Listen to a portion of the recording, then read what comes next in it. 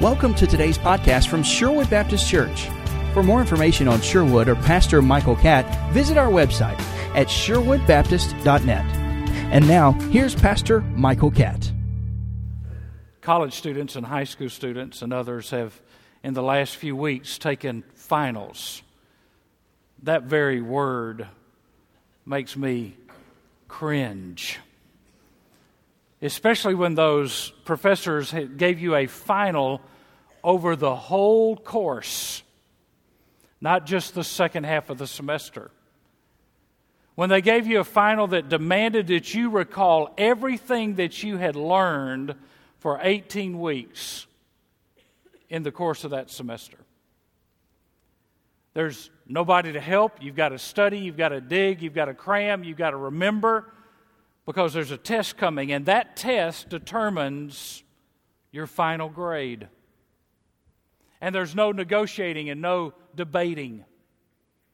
I remember sitting in a classroom and taking a final in one of my Bible classes in college, and I knew what I had to make an A. Now, by the way, when I made an A, and I didn't make many, but when we had A's when I was growing up, A was 96 to 100. I don't ever want to hear kids today complaining about the grading scale is too hard. Mine was 96 to 100. And I had a 95.6 final grade. And I went to my professor and I said, look, I have taken 8 classes under you. I have never made an A. I have come close every time.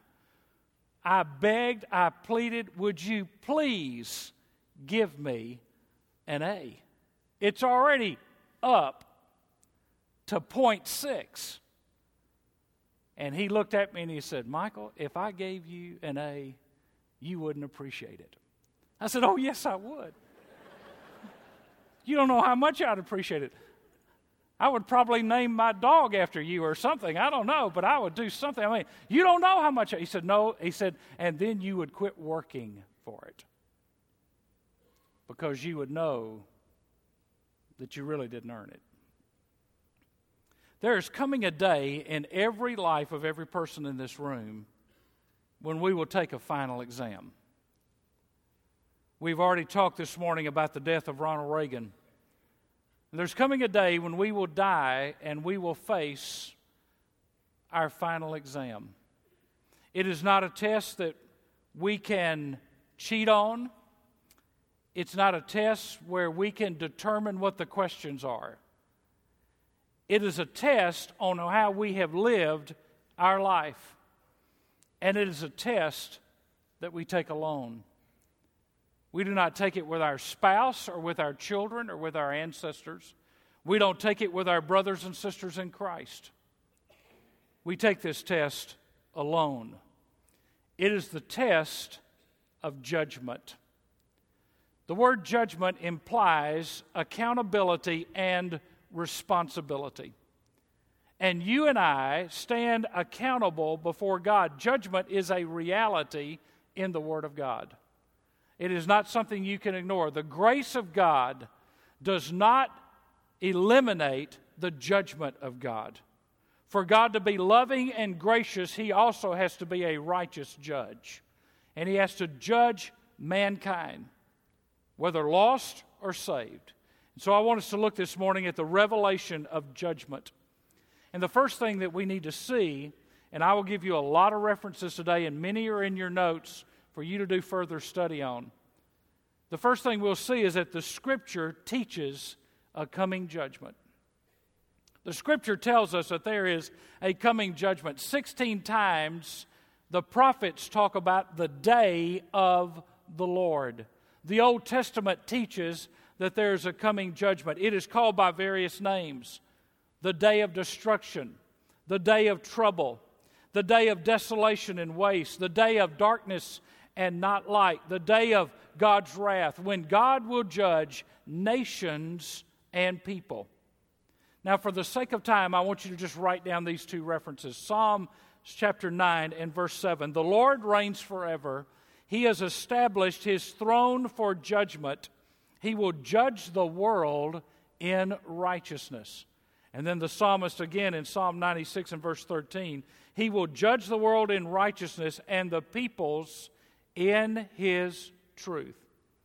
Jeremiah and Ezekiel and Isaiah all talk about the fact that there is coming a day of personal accountability. Numbers says, be sure your sins will find you out.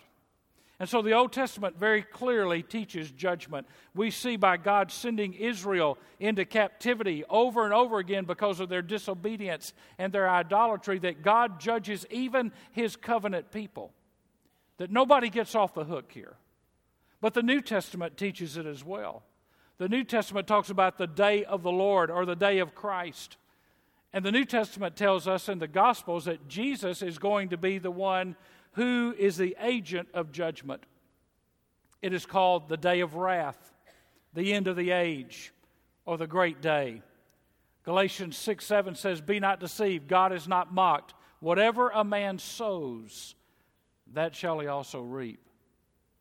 In the one chapter book of Jude, in verse 18, the Message translates verse 18 this way. And boy, if this doesn't read like the headlines of any paper today, in the last days there will be people who don't take these things seriously anymore. They'll treat them like a joke and make a religion of their own whims and lust. Hebrews 9 and 27 says, it is appointed unto men once to die, and after this, the judgment. And so the Scripture teaches a coming judgment. But not only that, the Scripture characterizes what this judgment is going to be like. And there are a number of references there in your notes, so I want to take you through what this judgment is going to be like. First of all, there is an appointed day. There's an appointed day when God is going to judge this world. It is on God's calendar. We don't know what that day is. But Acts 17 and Romans 2 tell us that God's going to do that. Secondly, it is at the second coming of Christ. Now that's a very simplistic explanation right there because you understand that Christ comes, He takes the church, and then He comes back. But just to make it simple, it is at the second coming of Christ. Thirdly, it will be very soon. The book of Ezekiel and Zephaniah and Luke both talk about this. Number 4, it will be impartial. Your mother will not be there to speak on your defense. You will not be able to hire Johnny Cochran to help you. It will be impartial. There is one judge. There is no jury. And God will judge impartially. He has no favorites. He will judge with an impartial judgment. Number 5, it will be just. It's a just judgment. It'll be a fair judgment because He is a righteous and holy God and a just God. Number 6, no one will escape it. No one's going to escape this judgment that is coming. God has set it on His calendar. Amos and Matthew and Hebrews and 1 Peter and Revelation and other books tell us that God has set an inescapable day.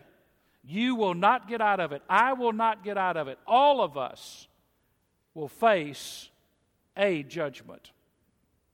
Number 7, all believers will stand before God. All believers will stand before God. We'll stand to give an account of our lives. And number 8, our works will be tried by fire. Let's talk thirdly about the lost and the saved, because there are two different judgments here. There's the judgment of the lost and there's the judgment of the saved. Let's talk first of all about the judgment of the believer. The judgment of the believer. The judgment of the believer is not a judgment to determine whether you go to heaven or hell. That's already been determined in this life. This judgment of the believer is called the judgment seat of Christ. And it is a judgment of your rewards and of your works. Ecclesiastes 11 says, God will bring every work into judgment with every secret thing, whether it be good or whether it be evil. Matthew 12:36, but I tell you that every careless word that people speak. They shall give an accounting for in the day of judgment. For by your words you'll be justified, and by your words you will be condemned. I tell you, if the church of Jesus Christ just believed the Bible enough to believe Matthew 12:36 and 37, it would stop all gossip and all slander and all murmuring and all backbiting, because we will answer for every word, he says. And then in the book of Luke, chapter 12 and verse 2, but there is nothing covered up that will not be revealed, and hidden that will not be known. Accordingly, what you have said in the dark will be heard in the light, and what you have whispered in the inner rooms will be proclaimed upon the housetops. The judgment of the believer is that God is going to bring this life before us, but now there's a judgment for the lost. And if you are here today and you do not know for a fact that you have a personal relationship with Jesus Christ, if you do not know that if you died today that you would spend eternity in heaven, I'm not talking about walking an aisle, I'm not talking about shaking a preacher's hand, I'm not talking about being baptized or being sprinkled or immersed, I'm not talking about being dedicated, I'm talking about you have realized at a point in your life that you are lost and without Christ and in need of a Savior. Then today you need to understand this is what's going to happen when you die, and 99.9% of us will have no control over when we die. We will be either heavily medicated in a hospital, we will be killed suddenly, but we'll have no control over when we die. So you technically, really, because of technology and medicine and so many other things, you've really lost control about having ever an opportunity for a deathbed confession. And so you need to listen very carefully. If you do not know Christ, if you have a loved one that does not know Christ, you need to understand this is what's coming. This is what God's Word has said. We sing about heaven and we sing about the joy of heaven, but there's an equal reality of hell, that people will die and spend eternity separated from God in a Christless place called hell. Revelation chapter 20 and verses 11 through 15 tells us that this is not a judgment of destiny either, because destiny was decided in this life. This is the great white throne of judgment. Satan will be judged and his angels, his fallen angels will be judged, but there's a judgment of the wicked and of the lost. And this is a determination not of rewards, but of the severity of punishment. How severe the punishment will be. Now, we're going to talk about what heaven's going to be like in just a minute, but heaven and hell are not going to be the same for everybody. There's a level of rewards, and there's also a severity of punishment. And heaven and hell is not going to be the same for every person. It's going to be determined by the light that was rejected, by the opportunities that the person had. And so let's look at what the Bible says about the judgment of the lost. First of all, it will be an awesome and terrible judgment. An awesome and terrible judgment. Revelation chapter 6, verses 15 through 17. Secondly, it will be bitter. It will be a bitter judgment. Zephaniah 1, verses 14 through 18. Just as there is a coming judgment for the Christian, it is a certain judgment. 1 Thessalonians 5 and verse 3. It is a dreadful judgment. Hebrews chapter 10 and verses 25 through 31. It is a day of retribution. Isaiah chapter 13. A day of retribution. It is a day of righteous judgment. Romans chapter 2 and verse 5. And the end result is eternal hell and separation from the presence of God. If you do not know Christ today, that's what you're facing. That's what is before you. Unless something changes in your life, unless you come to the point of realizing that you're a sinner in need of a Savior, unless the Holy Spirit convicts you of sin and you respond, you will die lost. And I would encourage you, if you're in that condition, if you're at the front or the back or the sides or the mezzanine or wherever you are, that the minute that we begin to play that song of invitation, the minute this sermon is over, I would get up as quickly as I can, crawl over people if I have to, and come down and find one of our staff members and say, I need to be saved today. I don't want to face that judgment. I want God to forgive me of my sin. I need a new direction in my life. If you don't know for sure, you better come settle it. Because I would hate to live not knowing for sure that I know where I'm going when I die. Because this is what faces the person without Christ. Now let's look at the examination of judgment. And from this point on, I want to speak to believers and what we as believers have to understand, what this judgment means for us. And there's a summary statement that I'm going to give you here that I think you need to write down somewhere, and maybe ought to write it in your notes and in your Bible when you get home. You and I are one heartbeat away. You and I are one heartbeat away from a fixed state of rewards, be it joy or shame. As a believer, you and I are one heartbeat away from a fixed state, doesn't fluctuate, from a fixed state of rewards, be it joy or shame. One heartbeat, one breath away from a fixed state of rewards, joy or shame. The second statement I would make is you're one heartbeat away from what you will be for all eternity. You see, you're going to take who you are to eternity. You're one heartbeat away from what you will be for all eternity. Third statement I would make is this: where I leave off in time, I take up in eternity. Where I leave off in time, I take up in eternity. So what we need to understand today is that life is preparation for eternity. This is not the end when we die. It is the front end of eternity. The shortest part of our existence is what we have right now. We will live for eternity in a fixed state. And what we do in this life is preparation for eternity.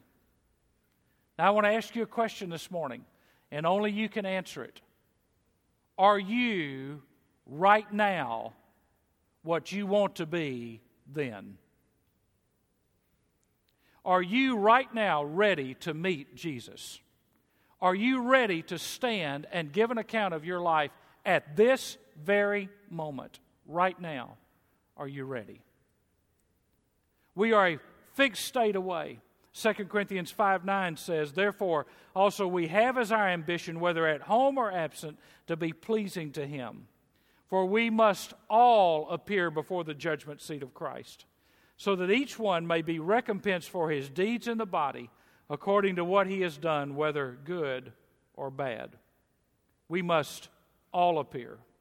The issue is not living or dying. The issue is, am I ready? Am I ready for that day? You see, this is not a judgment of salvation. This is a judgment of stewardship. How have you lived your life? What kind of steward have you been of the gifts and the abilities and the talents and the length of your life and the health of your life that God has given you? How good a steward have you been of all that God has given you? And I must say, for those of us who have had the privilege of being a part of evangelical churches where the gospel is preached and the word is believed, we will have a harder judgment because we know more. We have heard more. We have seen more.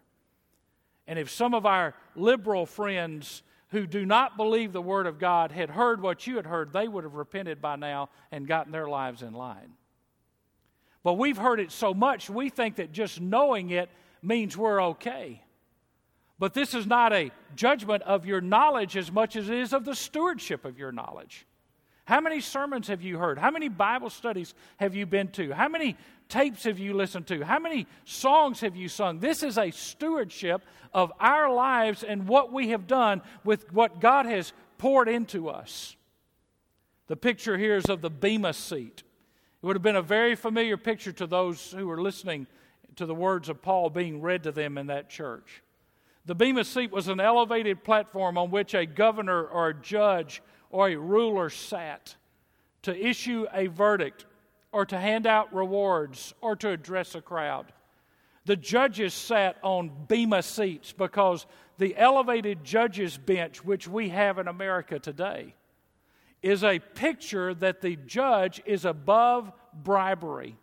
He cannot be tainted by opinions and by subjective thoughts, that he will be objective in what he says. And so this is an objective judgment. It was also a picture of a platform in an athletic event where the winners of the athletic event would stand. The higher the level, the greater the reward. We see that in the Olympics today. And so Paul was painting a very familiar picture there, and what he's saying to us is we're going to stand before a lofty judge, a holy judge, and we're going to be rewarded for how we've lived. That each one may be recompensed for his deeds in the body. Now, I want you to look at a little word here before we go to the third point, and that is the word appear. The word appear may not be the best translation here. It means to make evident or to make manifest.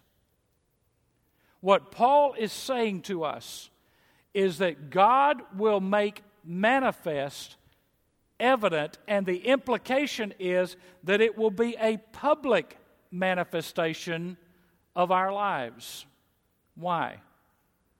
Because nobody in heaven is going to walk around saying, you got a better deal than me. God grades you on the curve. God will do this publicly of our works as believers, and the public manifestation for the recompense of the deeds done in the body. We will all say, when we hear God's judgment on our works and our deeds, God was right, God was just, God was fair. I got what I deserved. And everybody around us will say, God was right, God was just, God was fair. I got what I deserved. No appeals court, no reporters standing outside where you voice your opinion. It will be a public manifestation before God and before the body, where everything we've done in our works for God will be judged. Thirdly, the results of the judgment. And let's talk about what the results will be. First of all, our motives will be judged.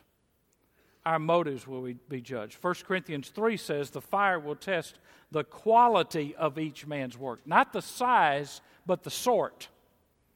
It's going to check the quality of each man's work. In other words, why we did what we did. What's your motive for what you do for God? So somebody will pat you on the back and tell you that you're wonderful? You see, if you live for applause, you'll die because of criticism. If you live for the praise of men, your rewards stop right there.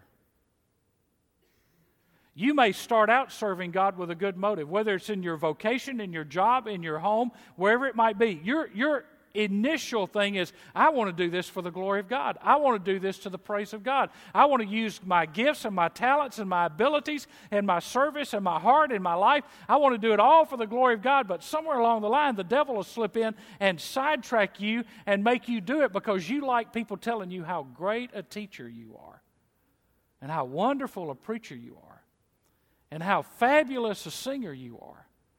And how they couldn't think about having anybody but you do something for them.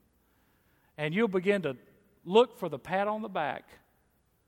And when you do, your rewards stop right there. No rewards. Because of your motive. What's the motive for what we do? Ron Dunn said the Lord has made a big investment in us and He expects a return on his investment. See, it's not so much a judgment of what you do, but why you do it. And by the way, it's not a judgment on what you gave as much as what you kept. And that's not just money. That's your time. That's your mind. That's your life. That's your skills. How much of your life, the essence of who you are, did you give for the glory of God? It's a test of our motives. 1 Corinthians 4:5 says, "Wait until the Lord comes, who will both bring to light the things hidden in darkness and disclose the motives of each man's heart." That little phrase in 1 Corinthians 4:5, to bring to light, is the word to examine. It's the same word of Pilate examining Jesus at the trial. It's the same word of Felix examining Paul at his trial. There's going to be an examination. There's going to be a test. There's a final that is coming. Not only are the motives of our work tested, but the quality of our work will be revealed. 2 Corinthians chapter 5 and verse 10, whether good or bad. Now, the word bad there could probably be translated a better way. It means worthless. Whether good or worthless. God is going to judge the worth of what we have done. God's going to look at what we've done and see what value it added, what benefit it added to the cause of Christ, to the building up of the kingdom. He's going to evaluate us by the worth or worthlessness of what we have done. And then there's another one, the rewards for our work, that each one may be recompensed for his deeds. Now listen very carefully. You are not saved because of your works, but you are rewarded for them. God takes note of every thought and every deed, and he rewards us. You're not saved by working for God. That would be added something to Jesus, and you can't do that. But we are rewarded by our works, that each one of us. That means that some of us are putting pennies into our account in heaven, and some of us are putting millions into our account in heaven. Some of us are headed for great rewards, and some of us, when the judgment comes, as 1 Corinthians says, by fire, everything we've done is going to be burned up, and there will be nothing. There are rewards. Now, there's going to come a day when God is going to open my vault, and he's going to reveal what I did and why I did it. And he will be fair and just in doing so. Now, I said hell's not going to be the same for everybody. Heaven's not going to be the same for everybody either. Let me just give you 2 verses here. Matthew 16:27, Christ is going to recompense every man according to his deeds. Now that's Matthew. That's also mentioned in Corinthians. And then in Matthew 6:20, lay up for yourselves treasures in heaven. Listen, that God would recompense us according to our deeds and that we are to lay up for ourselves treasures in heaven makes no sense unless God's going to give accordingly and proportionally. Heaven's not going to be the same for everybody. Some people just barely going to get in and say, well, that's all I want. It won't be when you get there. Just getting in is not going to be what you want when you get there. Let me ask you something. Do you really want to stand before the King of Kings and Lord of Lords with nail scars in his hands and in his feet and a wound in his side and say, man, all I wanted to do was just get in. Thanks for bleeding and dying so I could live on my own terms. I don't think you want to say that. I don't think you want to run the risk that you'll get to say that. Because I don't know that you can say you're saved and live that way. Not according to what the Bible says salvation is. There are crowns for the believer. There are at least 5. The crown of life, James chapter 1. The crown of glory. The crown of rejoicing. The crown of righteousness. And the incorruptible crown. And somebody might say, well, if we get all these crowns and, we're just going to walk around just kind of make sure we don't tilt to one side while we're wearing them all. No. All the crowns and all the rewards and all the things that God says, when he says, well done, we're going to turn around and we're going to lay it at the feet of Jesus. And as Revelation says, we're going to say, worthy is the Lamb who was slain to receive power and glory and honor and strength. You see, we don't get the crowns for us. We want these crowns so that we can give them back to Jesus, because we wouldn't have any if it wasn't for Him. All of it is because of His grace in our lives. And then there's the regret of a wasted life. When we get to heaven, we're going to see things differently. 1 John 2:28 says, "And now, little children, abide in Him, so that when He appears, we may have confidence and not shrink away from Him in shame at His coming." Do you realize what John is saying there? John is saying that there are going to be some Christians that are going to be ashamed when Jesus comes back. He says, abide in Him, so that when He appears, we may have confidence. Why? Because we don't want to shrink back in shame at His coming. John's not talking to lost people there. He's talking to Christians. That when Jesus comes, we don't want to say, oh no, not yet. I'm not ready. I'm not prepared. I need to get my house in order. I've got somebody I need to apologize to. I've got an area I need to get right. Let me write a check I haven't been giving. Let me go witness to my lost friend that I haven't cared about. There's no time for that. We would shrink back at His coming. You see, you don't know when He's going to come. So if you're not ready now, you're probably not going to be ready then.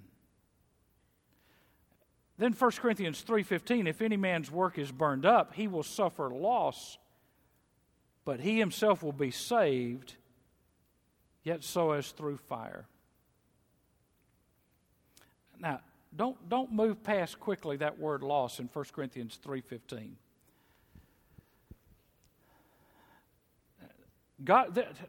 My understanding of what God's going to do is this. God's not going to look down and say, oh, wow, you went to youth camp in the 7th grade. That's 2 brownie points. Oh, you came home and talked back to your mama. You lost a brownie point. You made it to every night of the Bible conference. That's 12 points. Oh, you missed the next Bible conference. That's going to be a negative 20 because it was a bigger conference. God is not going to judge the isolated moments. Oh, you had a 5-minute quiet time. I'm so proud of you. Oh, you didn't have a quiet time in those days, so we can forget that 5 minutes over here. God is going to judge the totality of our life.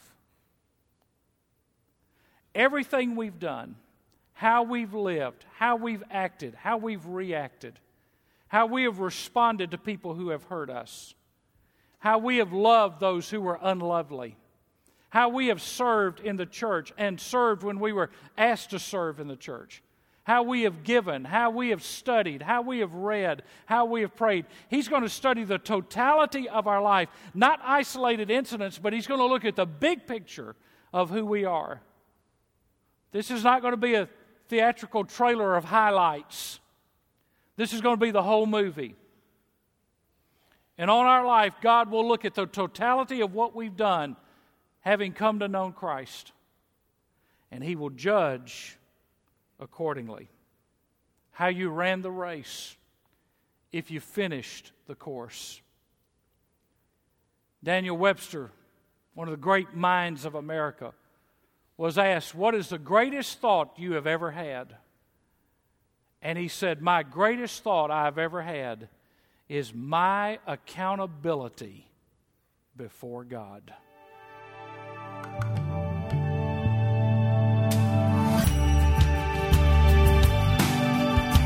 Thanks for listening to today's podcast from Sherwood Baptist Church and Pastor Michael Catt. For more information about Sherwood, you can visit our website at sherwoodbaptist.net.